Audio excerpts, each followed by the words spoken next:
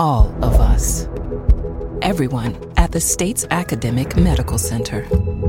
All working together to deliver complete care now and for generations to come. All over the state, including hospital and clinic locations from the Delta to the Gulf Coast. All for one reason. You, the University of Mississippi Medical Center. All for your health. This is an MPB Think Radio podcast. To hear previous shows, visit mpbonline.org or download the MPB Public Radio app to listen on your iPhone or Android phone on demand. Good morning, and thank you for listening to Southern Remedy Healthy and Fit on MPB Think Radio. I'm your host, Dr. Josie Bidwell, Associate Professor of Nursing and Nurse Practitioner at the University of Mississippi Medical Center. And today is all about fitness and exercise, and it is kind of an open mic about that. We want to take all your questions and calls about exercise and fitness. So give us a ring at 1-877-MPB-RING. That's 1-877-672-7464. And my guest today is Kai Henson, who is a fitness specialist with the University Wellness Centers, and he is a complete expert about fitness. We've been chatting this morning, and I have learned some things already this morning, so I know you want to get a chance to call and talk with him. Good morning, Kai. Good morning, Josie. How are you? Very good. Good. It is a hot one outside today already, and it's going to be even hotter today, but it is nice and cool in this booth, so we have no excuse not to talk about exercise and all the good things about it. Tell me a little bit about what you do at the Wellness Centers. So I am one of our fitness specialists on staff for the Brandon University Wellness Center location. Responsibilities range from fitness assessments, orientations, getting people used to the equipment, the gym, that sort of stuff. Of course, personal training, that's one of my responsibilities. Also, just facility maintenance, making sure things are, the equipment works and that sort of stuff.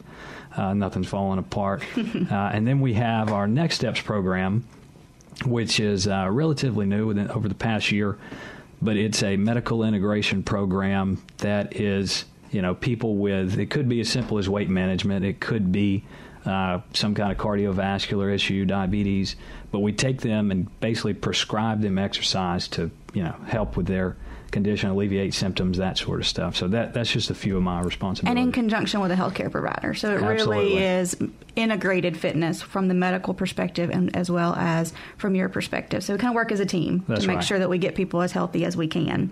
Now, you're a fitness specialist. How is that different than just your regular personal trainer? So, like I said, personal training is a part of my responsibility, but one of the biggest differences is I can work with high-risk personnel from, like I said, cardiovascular, diabetes, fitness, that sort of stuff. Personal training, as far as a general personal trainer, is more for general fitness. Your average, decently healthy person, maybe overweight, but still relatively healthy. Plus, I deal with some of the facility maintenance, that sort of stuff. So that's just a couple things outside the spectrum of a regular personal trainer. Regular personal trainer. All right. So I kind of amass some emails over time of folks who have general fitness questions. And so I've got several of those that I want to go over today, as well as any of the callers that we have. And if you do want to join in our conversation, please give us a call at 1-877-672-7464. I get a lot of questions about exercising as we age. So what are some of the issues about exercising as we get older? First of all, things hurt worse. So we do damage to our bodies over time. That's a part of it. But you can improve your fitness at any age, no matter, any chronic ailment. You can feel better. You can look better, all of the above. But yeah, those are some of the bigger barriers. And a lot of times, especially in retirement, we may not be as active. But it's just we're not designed to be sedentary beings. We have to move around. We have to do things, whether that's, planned exercise, going to the gym, or just walking around, something around the house, the garden, anything just to stay active. Right, because we were talking about the difference between exercise and physical activity. What is the difference between those two things? So physical activity, by definition, is musculoskeletal contraction, heart rate above rest. So basically moving around. Exercise is typically planned toward a specific goal. So something in mind, a specific workout. So that, physical activity Yeah, that's right. Physical activity is can be exercise, but exercise is not physical activity. Right. Does that make sense? Yeah, I got you. So, our guidelines that we have nationally when we look, say 30 minutes of physical activity a day. That's right. So, it's not necessarily what we think of as this hardcore exercise where I have to, pack a gym bag and look like I've died on the gym floor. It's just getting up and moving around. So it can be as simple as walking. That's right. Shooting for a minimum 150 minutes a week, which sounds like a lot, but 30 minutes of movement a day is not a ton of activity, but that's what we're shooting for. 30 minutes at least 5 days a week and more if possible. Right. And it doesn't have to all be at once. So you don't have to get all of that 30 minutes in at one time, especially if you've not been up and been active for a little while and you're wanting to get back into being a little bit more active. 30 minutes can seem very daunting. But if you break it up, 5 or 10 minutes a couple of times a day, it's much more doable. Absolutely. Yeah. 5-10 minutes is still effective. You're still, getting your heart rate above rest. You're burning calories. You're moving around. So, yeah, you can do some in the morning, and if, let's say you have a sedentary job where you're not moving as much, get around, take a lap around the office, lap around the building, something 5 minutes will, it adds up at the end of the day. So, and something after work, you can find 30 minutes of time to move. Yeah. I see a lot of folks get up and go to the vending machine as they're, get up and get away. But I try to hang out around the vending machines, and I'll catch folks when they come down there. I'm like, just come go walk with me for a few minutes and just take a little walk around, because you're really just bored. Yeah, sometimes, absolutely. I always ask people when they are at the vending machine, I'm like, are you really hungry? Are you hungry? Or were you just tired of sitting at your desk? And if you're really hungry, okay, let's pick something from here that, we could make work. But if you're not, don't just board eat, because board eat adds up all during the day. If we board eat 3 or 4 times a day, we've added in 500 or 600 extra calories that we didn't enjoy.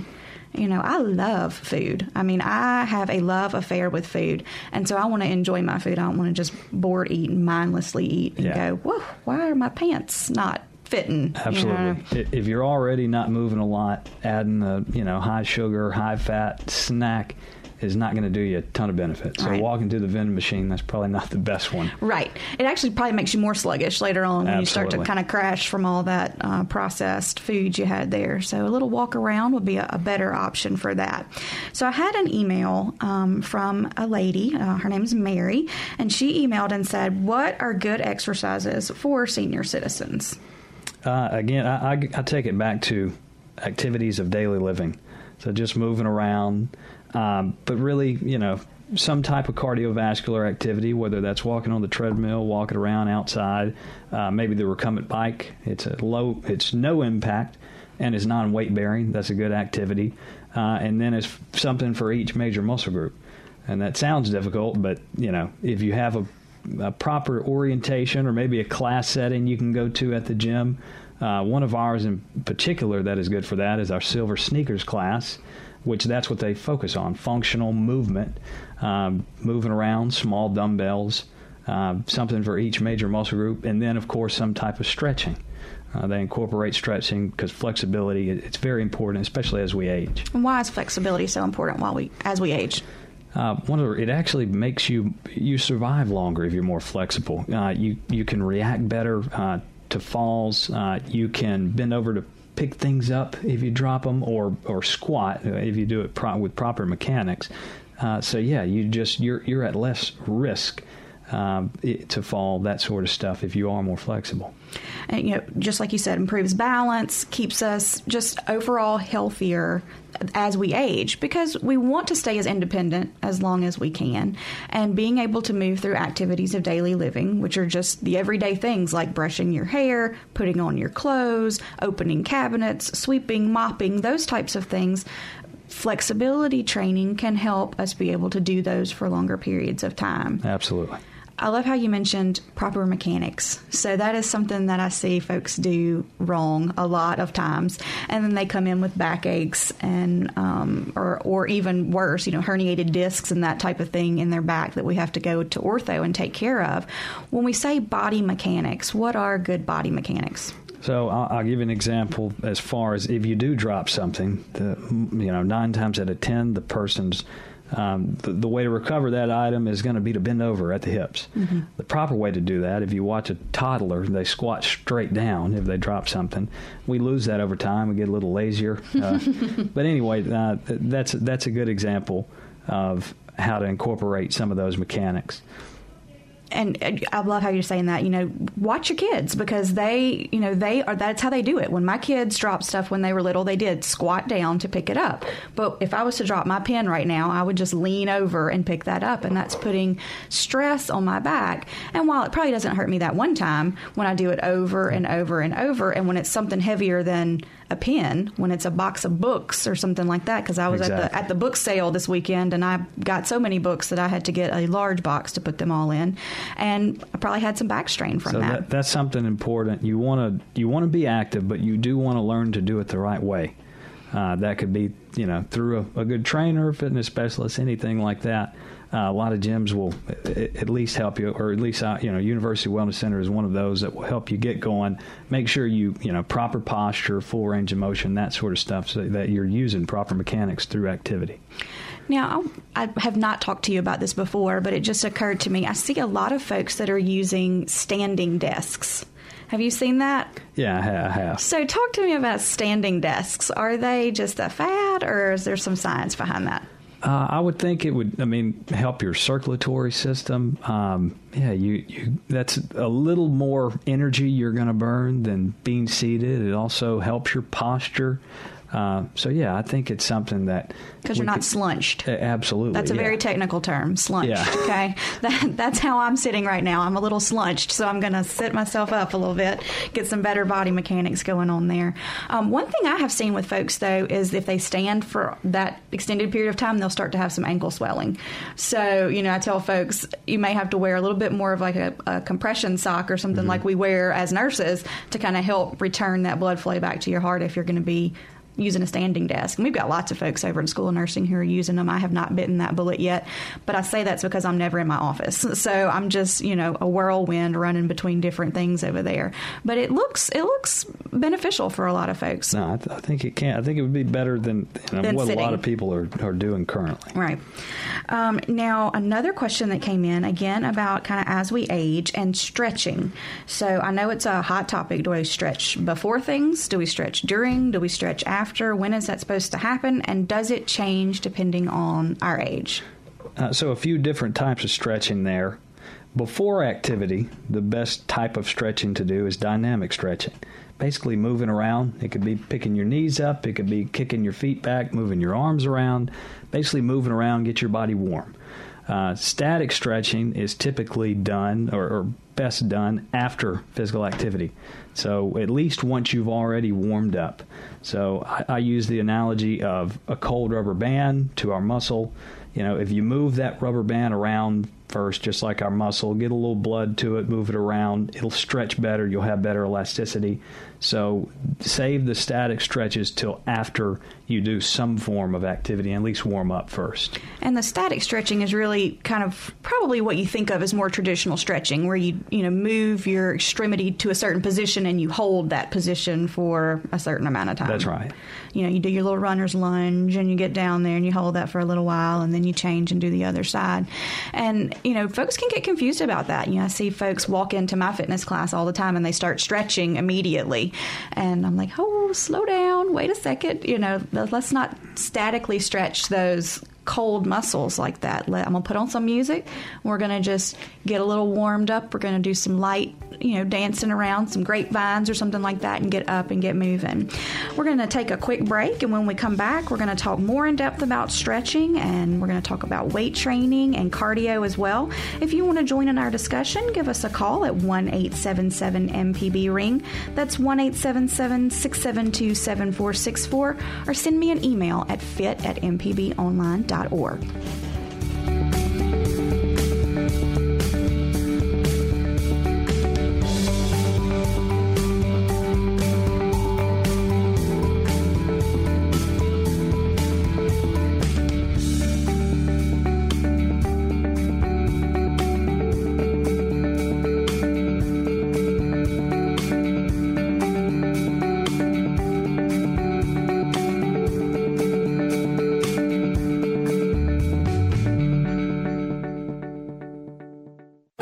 Hi, I'm Dr. Rick DeShazo for Southern Remedy. We've spent over a decade building a vast database of information about Mississippi's health. You have access to all of it 24/7 at our website, southernremedy.org. There you'll find audio on demand of all of our daily radio programs and video on demand of all our television documentaries. It's your go-to website for health answers for all Mississippians. Interact with us today at southernremedy.org. Welcome back to Southern Remedy Healthy and Fit. We're talking all things exercise and fitness today. My guest is Kai Henson, a fitness specialist for the University Wellness Centers. And before we went on the break, we were talking about stretches and the difference between static stretches and dynamic stretches. And I still have some emails coming in about stretching. And so we're going to get to those. We have an email from Amy from Brandon who has a question about kind of lower legs and calf muscles. So she says, I have really tight calf muscles. What are the best ways to work on this? And again, do I stretch it before, during, or after my workout?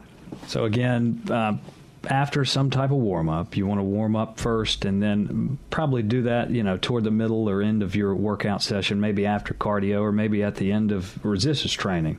But as far as the calves, there's several stretches you can do for the calves. You can stretch the calf from different angles. You can also stretch the Achilles. So it sounds like she may have some tightness to the calves, Achilles area. It could even go to what kind of shoes she's wearing. So maybe that's something, a proper orthotic insert might help alleviate some of that. But yeah, especially, if you have a muscle that's overly tight, warm it up first so that you're not stretching a cold muscle. And then, there's a lot of different stretches that she can do for her calves to alleviate some of that. So if you walk in the gym and you want to do this kind of quick warm-up before you start some of your flexibility training or some of your resistance training, you just hop on the treadmill for a little bit? That's probably one of the easiest ways to do it. Treadmill, recumbent bike, anything at a low level, low speed, low intensity, slowly acclimating your body, improving your circulation, getting the heart rate up so that, you're able to do some of these other things, the stretches, without injuring yourself. Now, what's a good speed to start that treadmill out on? Depends on the fitness level. So the body's natural transition from a walk to a jog is somewhere around 4.5 miles an hour. Depends on the height of the person. So I'd say something under that. Okay. 2-3 miles an hour is probably sufficient. But again, my warm-up is about a 4 mile an hour pace, but it goes back to the fitness level. Right, and like you said, the size of the person. Because that's right. I'm pretty tall, and if I had someone who was much shorter, they're not going to be able to walk at the same pace as me. They're going to be jogging to keep up with me at the same speed. Which I get that complaint a lot, especially when people are walking with me through the hospital, because I walk like I'm on fire when I'm going through the hospital. So people are like, slow down, I have to jog to walk with you. But now, if we're going to be on the treadmill, and that's going to be the majority of our workout, if we're going to be focusing on some cardio today, we can't just hang out at that 2 to 3 mile pace the whole time. I mean, we could, but we're not going to get a whole lot of gain from that. Yeah, so if you do that, if you go fixed pace for fixed time, it's still activity. You'll still get benefit, but you're not going to get the maximum benefit for that period of time. My favorite way to do it is some type of interval or work up to a certain heart rate range.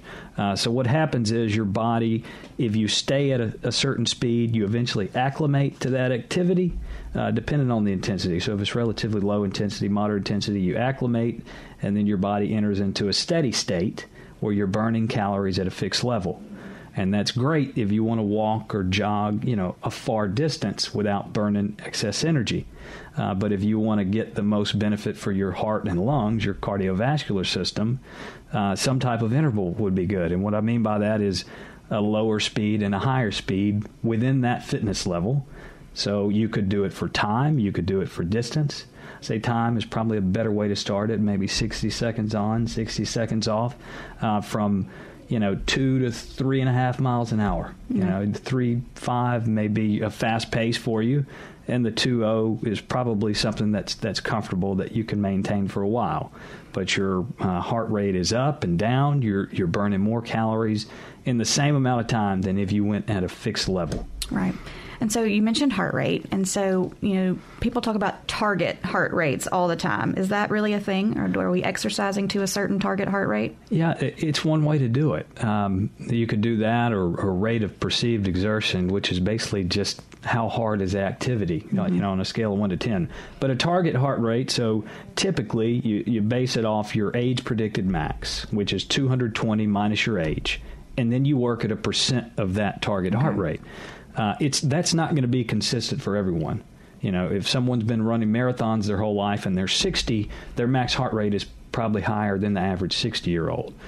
So that's something to keep in mind. But, yeah, target heart rate is one way to do it to make sure you're staying in a good calorie burning mode. Either, moderate intensity is probably 65 to 70%, and then higher than that, you get into the higher intensity, close to 80% of your max heart rate. And that's when you're huffing and puffing. Exactly. And have that look on your face. Exactly. What have I gotten myself into, and how do I get off this train? That's right. That's sometimes what I wind up with when I push the button on the treadmill too much. I'm like, oh, yeah, this is fine. And then I think I'm going to die. So, I love how you're talking about intervals up and down. I'm a Zumba instructor, and that's kind of how we build our class song list. Everybody wonders kind of, why we pick the songs that we do. And it's to build in interval type training with that, because we do songs that are a little slower, and then we'll do songs that are faster to bring you up, and then we'll bring you back down to a little bit more medium pace, and then back up and up and down and up and down from that. And we get more. That's why we burn a ton of calories in a dance fitness class like that, when the music is built appropriately for that type of calorie burn from that perspective.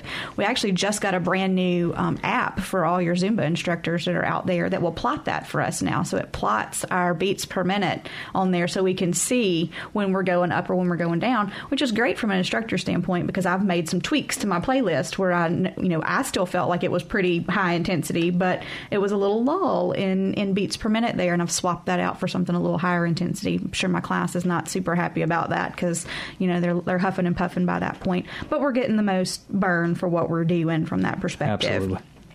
Which brings me to water, because that's what everybody uses those low intensity moments in class to grab some water. How much water should we be drinking during an exercise? So the important thing is to make sure you're hydrated before. And you don't have to, 5 minutes before downing a bottle of water may not be the best way, maybe sloshing around during activity. So hydrate through the day leading up until that point. And taking an occasional sip just to make sure you stay hydrated, typically to me is the best way to do it. Without getting that sloshy feeling with water just moving around in your stomach. And then, of course, making sure you rehydrate after activity, drinking some water once you're done. Now, when do we need to move into a drink that has electrolytes in it? You can do that during. You can, but to me, probably most importantly, is after the fact. But even before, you want to make sure, if you're not getting it through your diet, then it's not a bad idea. But again, it goes back to you don't want to do a large quantity. You can, get cramps that way, that sort of stuff. So just small sips through the workout. You can do some kind of sports drink. Be careful with the sugar content, because that's something else to watch. But yeah, typically after, I think would be a great time to replenish those electrolytes. Yeah, you have to be careful with those sports drinks, because a lot of them, when you drink a whole 16, 20 ounce one of those, it's somewhere around 200 calories in there. And depending on what your workout was, you may not have burned a whole lot more than that, 250, 300 calories for your workout. You don't want to kind of negate the whole thing if weight loss is what you're, looking for, if you're looking to burn some of that. But at the same time, you want to make sure that you've given your body enough energy to handle the task ahead. For me, I have to make sure I eat something before I exercise, or my sugar is going to kind of crash out about the 45-minute mark of that. And that makes for a sad class if your instructor starts to get the droops about 45 minutes in. So I've got to have something before I start. Is there a good thing to have before you start? Yeah, I mean, fruit is a great way, of course. Again, especially if you're diabetic or something, you may have to watch the sugar content, but at least you're getting some nutrients. You're getting some of those electrolytes from a banana or something like that, granola bar. You can take in carbohydrates before. You need to, make sure you're muscle glucose is at its highest level. Your liver glycogen, that's your first energy source that you're going to use during activity. So it's not a bad idea. Yeah, make sure that blood sugar stays level through the activity. What about supplements? Do people need, because that's a question I get all the time. So should I take this fat burner shredder combination? Should I take this energy boost? What about these supplements for fitness? Yeah, the supplements are a way to, I think, kind of balance out a bad diet. So to me, it goes back to nutrition. If you're eating all the foods, the fruits, the green leafy vegetables, making sure you're getting some kind of protein in your diet. If you're doing all those things, you don't have to have those supplements. Specifically, you talked about the fat burners, thermogenics, stems back to a protein called thermogenin, and it is actually wildly unhealthy. What happens is your body, instead of using ATP to produce energy, some of that is released as heat. And typically, a thermogenic is going to be coupled with a stimulant like caffeine. So it's still going to keep your heart rate up, even though you have less energy. And typically, you would be hungrier because your body is not utilizing energy as well as it could otherwise. So typically, it's coupled with an appetite suppressant, so you're not as hungry. So it's a combination of bad things. But for a lot of people, it's the easy way to do it. It's just not necessarily the healthiest way to do it, right? So we're going to take another quick break, and when we come back, I want to talk about body composition and what we mean by body fat and where it shouldn't be on our bodies and how we can work on that. If you want to chime in on that, please give us a call at 1-877-MPB-RING. That's 1-877-672-7464, and we'll be back after the break.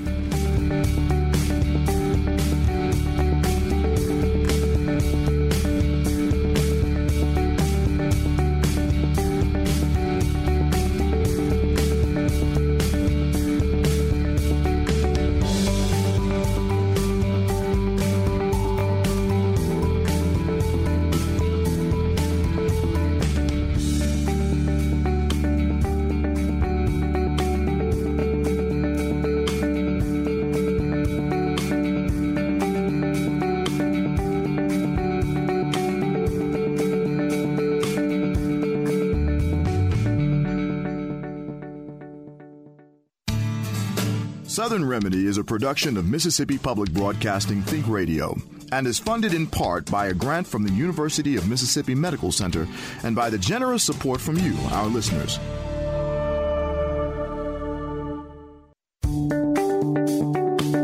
Welcome back. You're listening to Southern Remedy Healthy and Fit on MPB Think Radio. I'm Dr. Josie Bidwell here with my guest, Kai Henson, and we're talking about all things exercise and fitness today.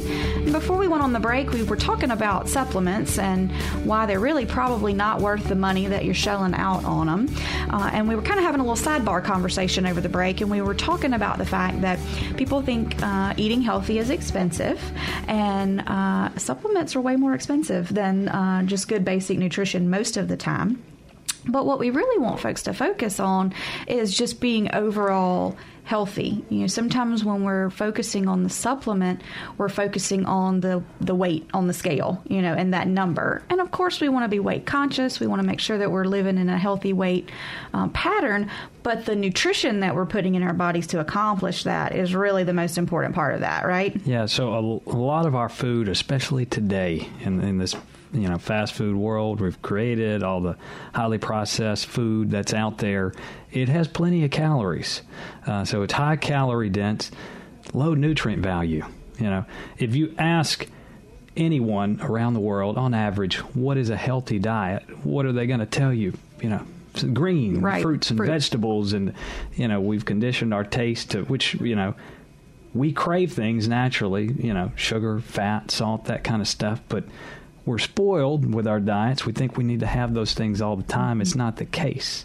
It goes back to just making sure, you have some kind of nutrient foundation, that you're getting what you need through your food, because it's all there. You don't necessarily have to have the supplement, right, to get all those things. And when we just focus on our weight, that's a a terrible marker of judging our overall health. Because what I see people when I'm working with people on cleaning up their diet and that kind of stuff, when they don't lose weight, they see that as a failure. And so then that often leads to some stress eating or, some rebounding back into, well, why am I eating healthy if I'm not going to lose any weight? And it's not really about that number on that scale. It's about how healthy we are inside. There are very thin people who are very unhealthy on the inside. And then there are people who are a little overweight who have a much better metabolic profile than folks that are super skinny. Yeah. So it's a balance with that. So yes, we want to watch our weight and make sure that we're living in a healthy weight pattern, but don't use that as your only marker of whether you're making healthy changes. Yeah, it's more important to be healthy. Right. The weight will come with time if you're consistent, if you're eating properly, if you're exercising on a regular basis. That will come. But, a lot of these, especially fad diets now, they'll target, a macromolecule. They'll take out, of course, your fat, protein, and carbohydrates. They'll say, don't eat carbs. Right. Carbs are not the enemy. It's the moderate. Right. It's how many we take in, what kind of carbohydrates we take in. Absolutely. And if you take out a macromolecule, you're going to lose weight because you're taking in less calories than you did before. But it doesn't mean, I see a lot of now it's the paleo, which is really the new version of Atkins, where you just don't take in carbohydrates. But it doesn't, have any regulation on the amount of cholesterol and fat you take in for the most part, especially the cholesterol. So that goes back to your point, is being healthy on the inside, not just being thin or losing weight. I saw a commercial. I do not remember what restaurant it is, so I will not, attempt to name it. But it was a hamburger, but instead of the buns, it was fried chicken was what you put on the outside of that.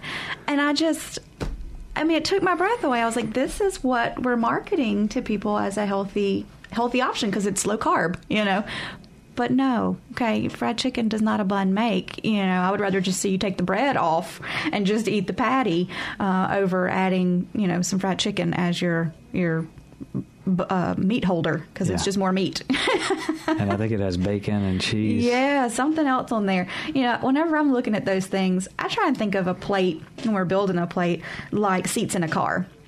And so each food group has its own seat in the car.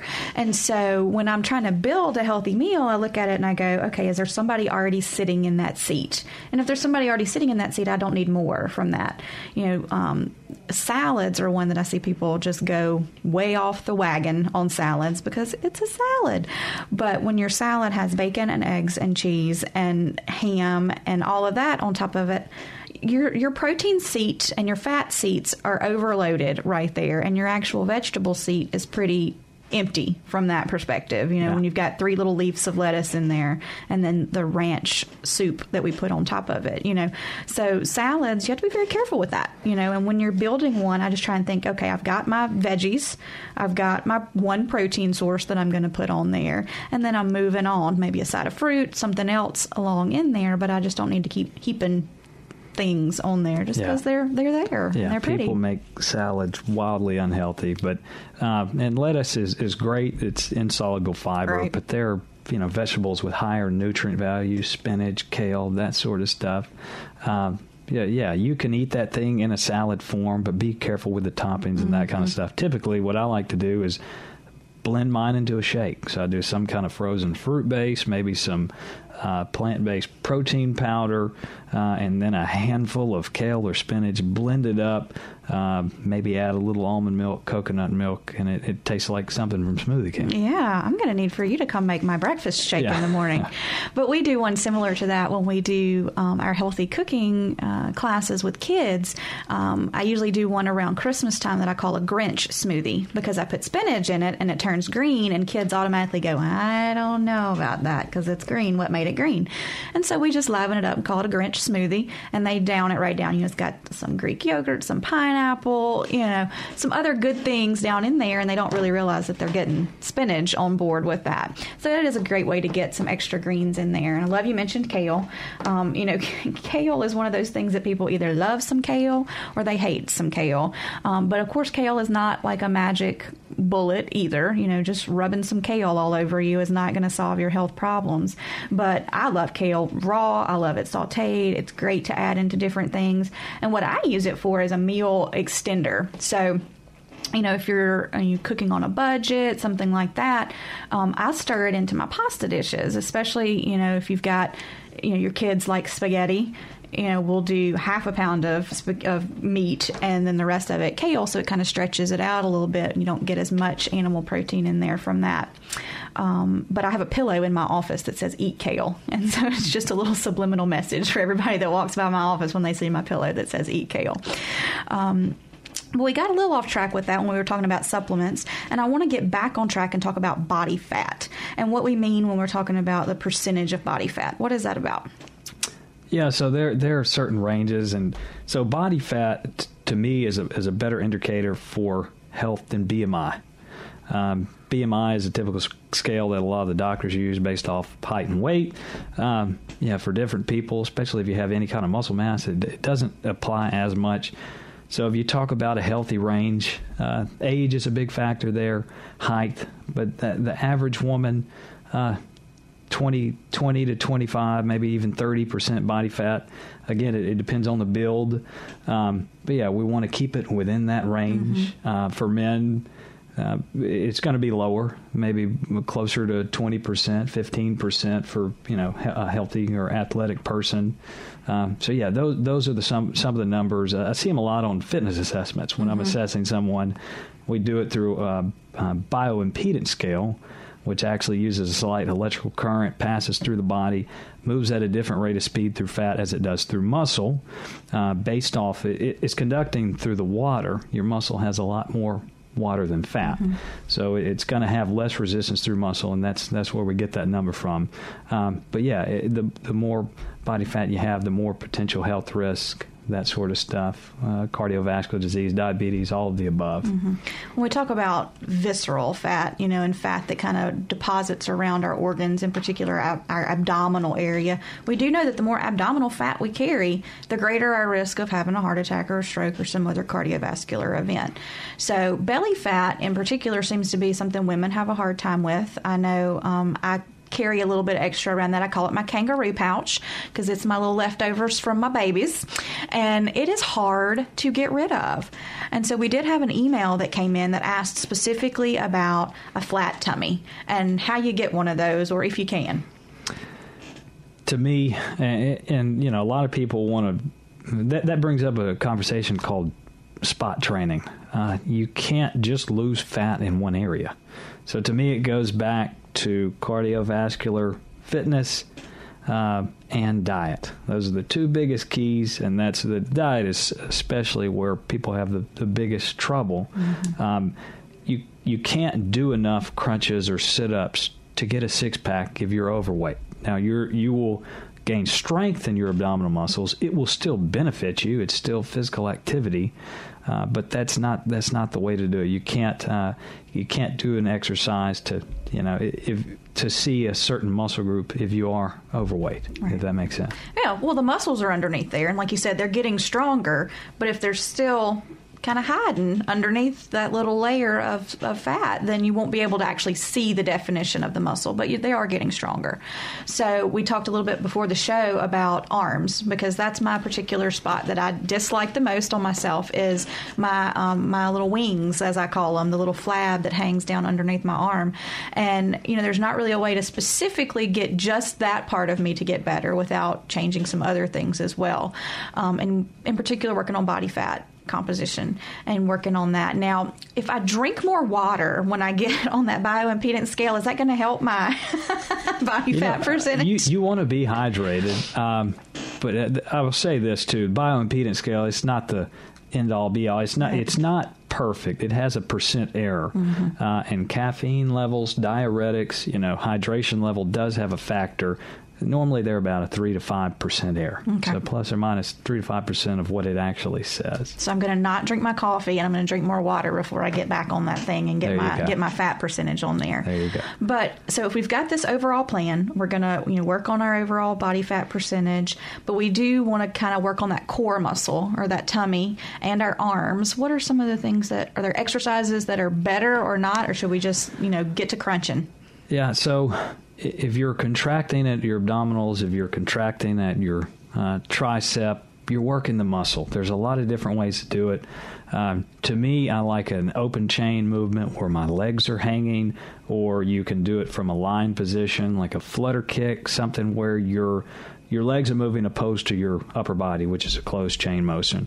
And a lot of times with sit-ups, people have a tendency to grab behind the head, grab the neck area, which can put strain on it, or for crunches. So typically, it's not my favorite exercise for that. A better alternative to me is something called an incline sit-up, which is on an incline bench. So automatically you're off the ground.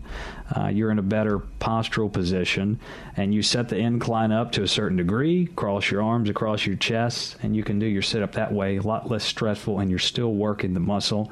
So no, there's not a perfect exercise for the abs or for the triceps. There's tricep extensions. Any kind of pushing exercise is going to get some involvement at the tricep, but got to have the diet in place, or the nutrition in place. Mm-hmm. I don't really like that word diet. I don't like it either. But nutrition, some type of cardiovascular activity, and then the resistance training coupled with it.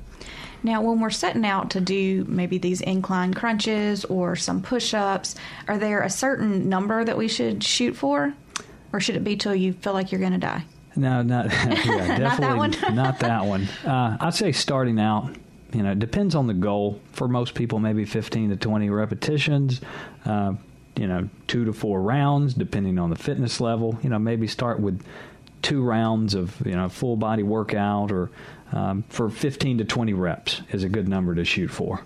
And is what we usually call the lady push-up, where you're on your knees first, is that a cop-out, or is that an okay place to start? No, I think it's excellent, but I'll caveat, a lot of people do that with improper form, even the lady push-up. Issue being the hips are too high. The hips rise almost more of a praying position on the floor. It's not with your booty in the air. Exactly. So you want to keep basically tighten your glutes, keep your hips down, and your whole body from shoulders to knees should move as one unit. So it's an excellent exercise. But I think it should be something you work up to, even the modified version. Right. Make sure you're doing it correctly. You should also be able to draw a straight line down your body as you're doing that. Absolutely. Which brings me to the plank. So talk to me about the plank exercise. What is it working, and how long should we hold that if we've never done a plank before? So basically a plank is, it could be from an elbow position or from an extended arm position, basically keeping your body in a straight line, keeping yourself off the ground. Uses a lot of abdominal muscles, or core as we call them, a little bit of low back, but basically, again, keeping the glutes tight, keeping the abdominals tight. But it's an isometric hold. So you're holding that position, and basically you have gravity trying to weigh you down, and you're just keeping your muscles tight. To start with, 20 to 30 seconds is plenty. And again, it goes back to the fitness level, eventually, working up to a minute or more. But it is a very effective exercise. But your body has to be off the ground. Absolutely. Right? Because my favorite plank is when I just lay down on the ground. I'm like, I am technically straight and plank-like, but that is not working out anything. That's what I would see in boot camp when my instructor would turn around. I would just lay down. I'd be like, yes, I'm planking. So we're going to take another quick break, and it's the last break of the hour. So if you want to get your calls in, now is the time. You can give us a call at 1-877-MPB-RING, or send me an email at fit@mpbonline.org. And we'll be back with Kai finishing up exercise and fitness today on Southern Remedy Healthy and Fit.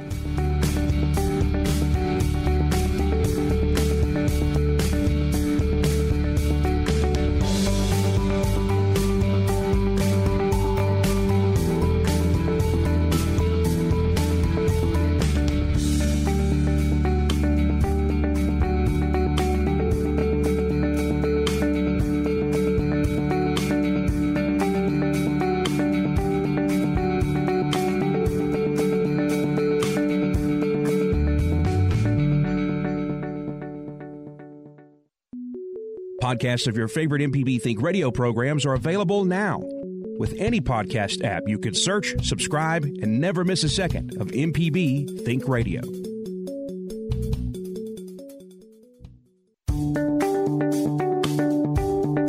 Welcome back to Southern Remedy Healthy and Fit on MPB Think Radio. I'm Josie Bidwell here with Kai Henson, and we've been talking exercise and fitness today on the show. And I know everybody's probably outside in this heat waiting on the solar eclipse to happen today, but I remind you to be safe with that and do not look directly into the sun. Make sure you've got your approved glasses for that as well. And we've been talking about kind of core exercises, and I want to talk about what we do when we're sore and what that means. But first, I want to go and talk to Mikey in Mobile. Good morning, Mikey. Good morning. I'm glad you came to me first because one of my questions is regarding core exercises. Fantastic. Does playing, when you play wind instruments, in other words, like if you played clarinet or trumpet or trombone or French horn or tuba or whatever, baritone, or harmonica, my favorite, does that help to develop and support the core muscles? And secondarily, when you're doing any kind of exercise, whether it's stretching or whether it is doing something like those things, is it good to have a little bit of a rest period? You know, in other words, to return to the non-activity type thing for a brief period. And I'm going to hang up and listen, and happy eclipse. Thank you. You're welcome, Mikey. You have a good day. All right, Kyle, what do you think about that? Yeah, I would say as far as playing a musical instrument, that's interesting. I would think it would be more cardio that would help with that, as far as, lung capacity. Exactly. Diaphragm is coming to mind, strengthening your diaphragm so you could, have better, deeper breathing, maybe not so much the core muscles. But I guess that, maybe slightly. I wouldn't use that as, maybe necessarily wouldn't be my first choice, but may have some involvement. Yeah. And as far as rest periods, so it depends on your goal. It depends on the activity. I see, a lot of members, they'll do a set, they'll rest on the machine, they'll sit there on the machine, which is fine. They're getting some benefit. But, I encourage them also to let people work in. If they're just sitting there, stand up momentarily. What I typically try to do, especially with any kind of weight loss goal, is circuit-style training or supersets, just basically keeping you in motion.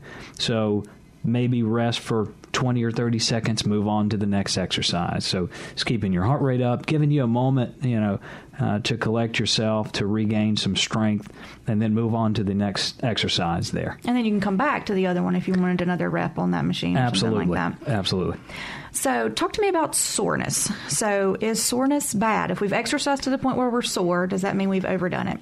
Not necessarily, but I will say that it shouldn't be an indicator to know that you have done something. At first, if you're new to physical activity or if you're getting back into exercise, you will probably experience some soreness. Soreness upon movement is okay. You can have soreness upon movement. Basically, it's, lactic acid buildup in the muscle. But you don't want to develop something called micro tears. That's when you've worked to the point where you've actually done slight damage to the muscle. Typically, it could be referred to as DOMS, delayed onset muscle soreness, which actually occurs, sometime 24, 48 hours after activity, and you may be sore for a week. That's not necessarily healthy.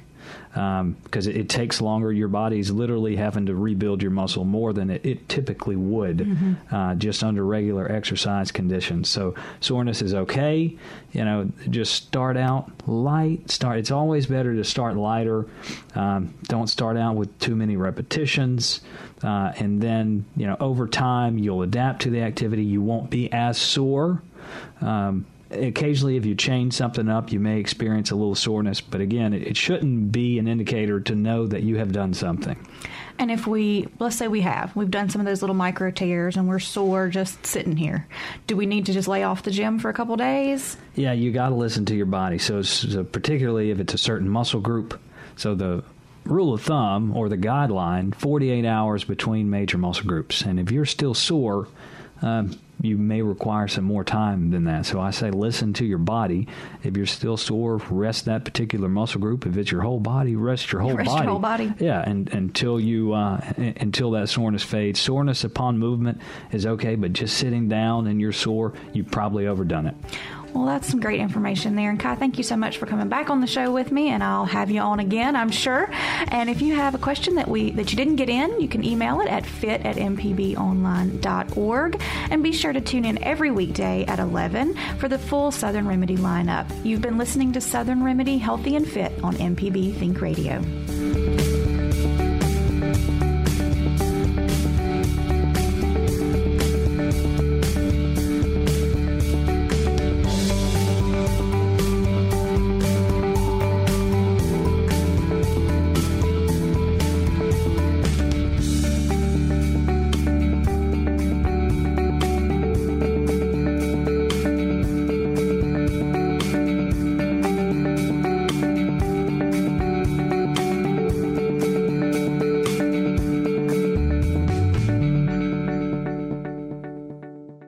This is MPB Think Radio, Mississippi Public Broadcasting.